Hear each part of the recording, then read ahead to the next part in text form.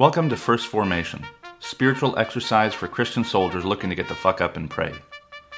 Join Pew Pew HQ every weekday morning to hear the good news through grunts and with grunts, in the unity of the Holy Spirit as one church, forever and ever. Fall in.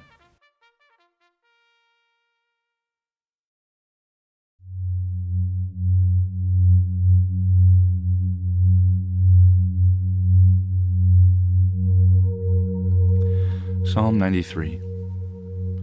The Lord is king, he is robed in majesty. The Lord is robed, he is girded with strength. He has established the world, it shall never be moved.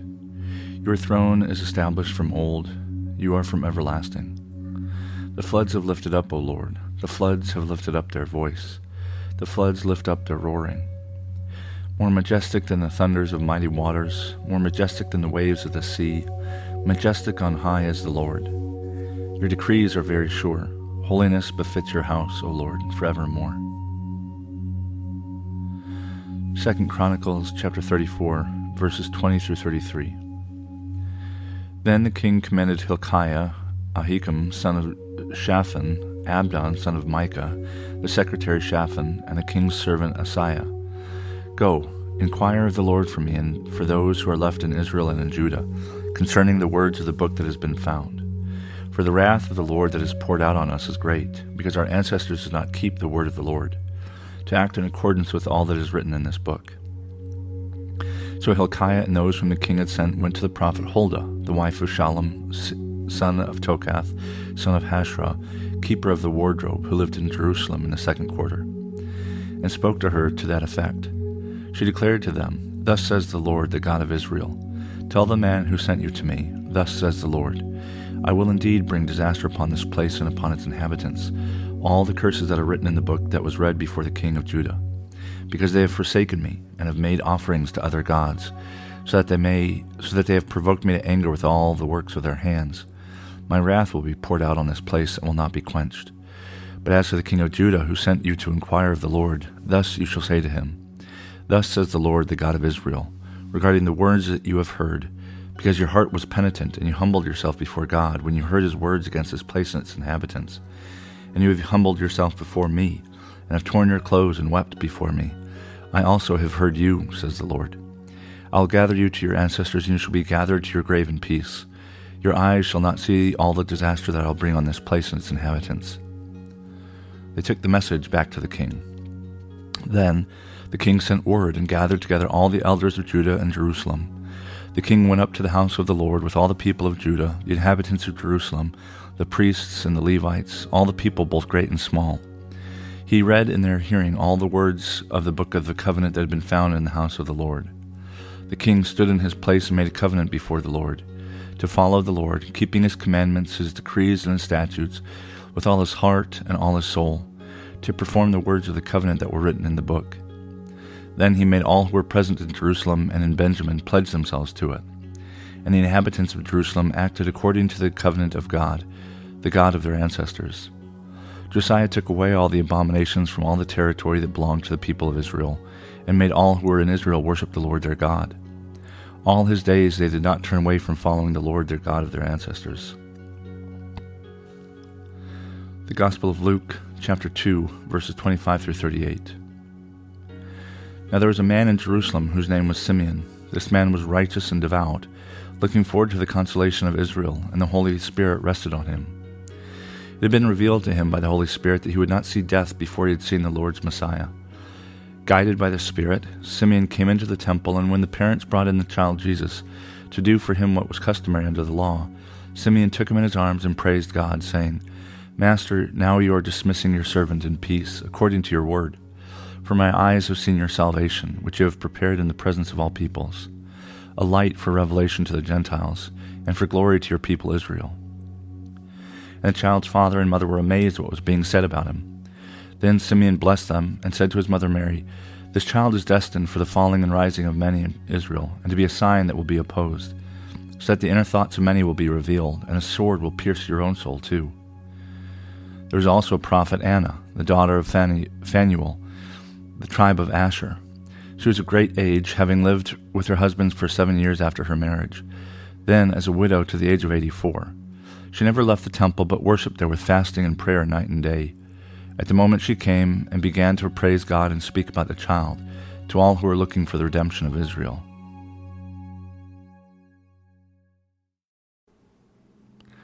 Good morning and welcome to the 6th Wednesday of Eastertide. This is Brother Logan Isaac broadcasting from... Where am I broadcasting from? From Frederick, South Frederick, Maryland. Our readings come to us today from Psalm 93, 2 Chronicles 34, and Luke 2.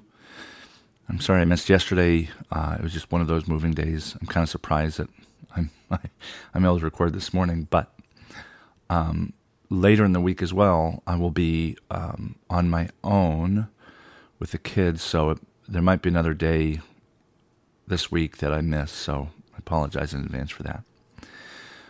This morning we hear about not only Simeon and Anna from the Gospel of Luke, but also the people and King Josiah in 2 Chronicles. And it's always kind of fascinated me, this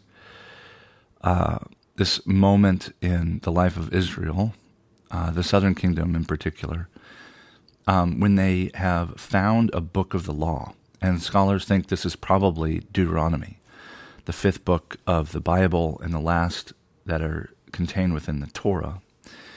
And what they think happened is, like, there's this scroll, which we think is Deuteronomy, that they find. And it seems to, recap all the stories of Israel that are contained in the other 4 books of the Torah. Not word for word, and there's slightly different take, but they find it one day, and as the story goes, and it's reported, I think also in Chronicles. I'm not 100% sure though. They find it, buried somewhere, on some dusty shelf.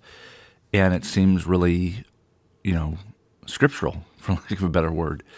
You don't write like the other books are written normally. And it talks about God and all these promises, and so they bring it to the king, and the king brings it to the prophet Huldah. And Josiah was one of the kings that was both popular and did good in the sight of the Lord. And so Josiah, he takes these things, and there's some things that were prophesied against Israel, and it was in a time when the people kind of weren't doing so great before God. And so that's why Huldah's kind of like second part of her prophecy was, well, you're going to die before you see all the things that I'm going to have to do to Israel. But what fascinates me about this story is it's like this self-referential, it's almost breaking the fourth wall, where if you're reading 2 Chronicles and you're reading the Bible canonically, the way it's presented in most modern Bibles, you've already read Deuteronomy. And it isn't named, and there's not 100% certainty, but it's a pretty strong consensus that the book of the law that they found is what we call Deuteronomy. And so you've already kind of gone through this, and then you get this reference within the text itself to itself. And it's one of those things that early on when I heard this story, and I haven't read it like super closely, this is just kind of one of those things that just kind of piques my interest.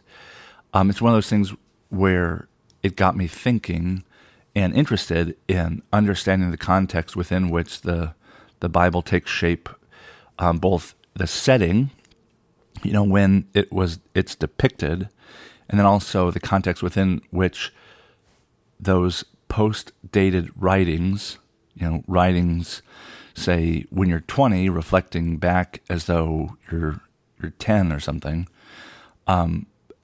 Also, the historical context of both, right, of when the setting of the story is and when the probable writing of the story is. And that's also happens to be important for the New Testament, because if you don't know, and it's not unknown in most scholarly circles, but it's not talked about in a way in political theology and I suppose exegesis that would be, I think, more helpful or honest. And what I mean by that is, when the Gospels are being written, the political situation is more dire and more contested and animated than when Jesus walked on the earth. And Mark, one of the more anti-imperialist writings of the New Testament, was written right in the middle of the Great War, the Jewish-Roman War, when the temple is ultimately destroyed and fundamentally changed the direction of what become both Christianity and Judaism, when the temple in Jerusalem is no more. And so if you don't know any better, you might think, oh yeah, the evangelists are writing about this not so different time, but it actually was kind of different. If you take Mark and John, who have a more animated view against soldiers, and you think that what they're saying about Jesus, which is taking their own context within which they are writing and throwing it back onto Jesus' ministry in such a way that implies that there's more animosity against soldiers than there really was. Before 70 AD, there were no legionaries in Galilee. Antipas's army was there, and they were all indigenous forces. Like, they're not light-skinned foreigners. And they're not, their teeth aren't set against one another. And if they were, Antipas was certainly aligned with Rome. But the soldiers that Jesus encountered, particularly in Galilee, would have been Syrian. And they would have been much more similar to Palestinian Jews like Jesus than light-skinned, Italian-born legionaries from the peninsula. And so the mixture of history in writing is just really rich, especially, in this part where, perhaps the entire book of the Bible has been discovered and is being written about in the Bible. And it's not so different in the mix of history and writing that occurs in the New Testament. This almost self-referential that if you know it's there, things kind of take a slightly different color. If you don't know it's there, you just kind of take for granted that maybe, soldiers are the bad guys, or, Herod is all bad. He had a lot of building improvements, just like Solomon. He pissed off the poor by taxing them, but he also made the middle class pretty happy. So it depends whose perspective you're reading from and whether or not they're doing the kind of work to understand the writers and the communities that produce these writings in a way that reflects historical credibility, not only for the setting of the writing, but also the setting of the story. It might be complicated, but I don't know. It fascinates me, and maybe it fascinates you to think about, how these things intersect and how they shape Scripture and how they might inform and enrich our own faith.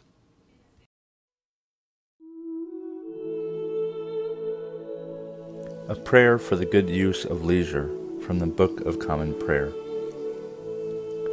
O God, in the course of this busy life, give us times of refreshment and peace, and grant that we may so use our leisure to rebuild our bodies and renew our minds, that our spirits may be opened to the goodness of your creation. Through Jesus Christ our Lord. Amen.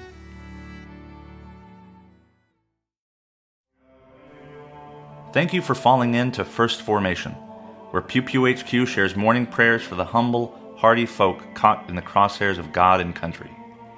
If you like what you've heard, you can participate in one of the three following ways. First, you can support the podcast at patreon.com/pewpewhq.